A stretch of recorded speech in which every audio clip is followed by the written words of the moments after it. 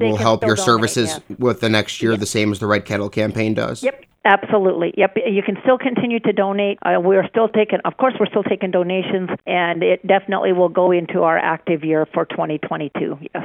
And how did the Angel Tree program go this year? So our Angel Tree program was down a little bit compared to years past, but we did help 99 children with the help of Toys for Tots and the JCs. We were able to help 99 children in our this year. That's down. We normally do about 180 children. So it's down. It was down, and I don't understand why, other than possibly the COVID money that's there, that maybe there wasn't as much of a need as there has been in the past. I don't know. But there's 99 children that had a great Christmas, and I want to really thank the community of Havre for stepping up and helping making that program successful. This year, the gifts were better. It was just almost all the parents that came in and got the stuff were just astonished at what they received, and it was lots of tears of joy and lots of really big thank yous. And so those that did get the services were very, very grateful. And I just, again, want to make sure that the community knows that we appreciate their stepping up and taking care of that and doing that.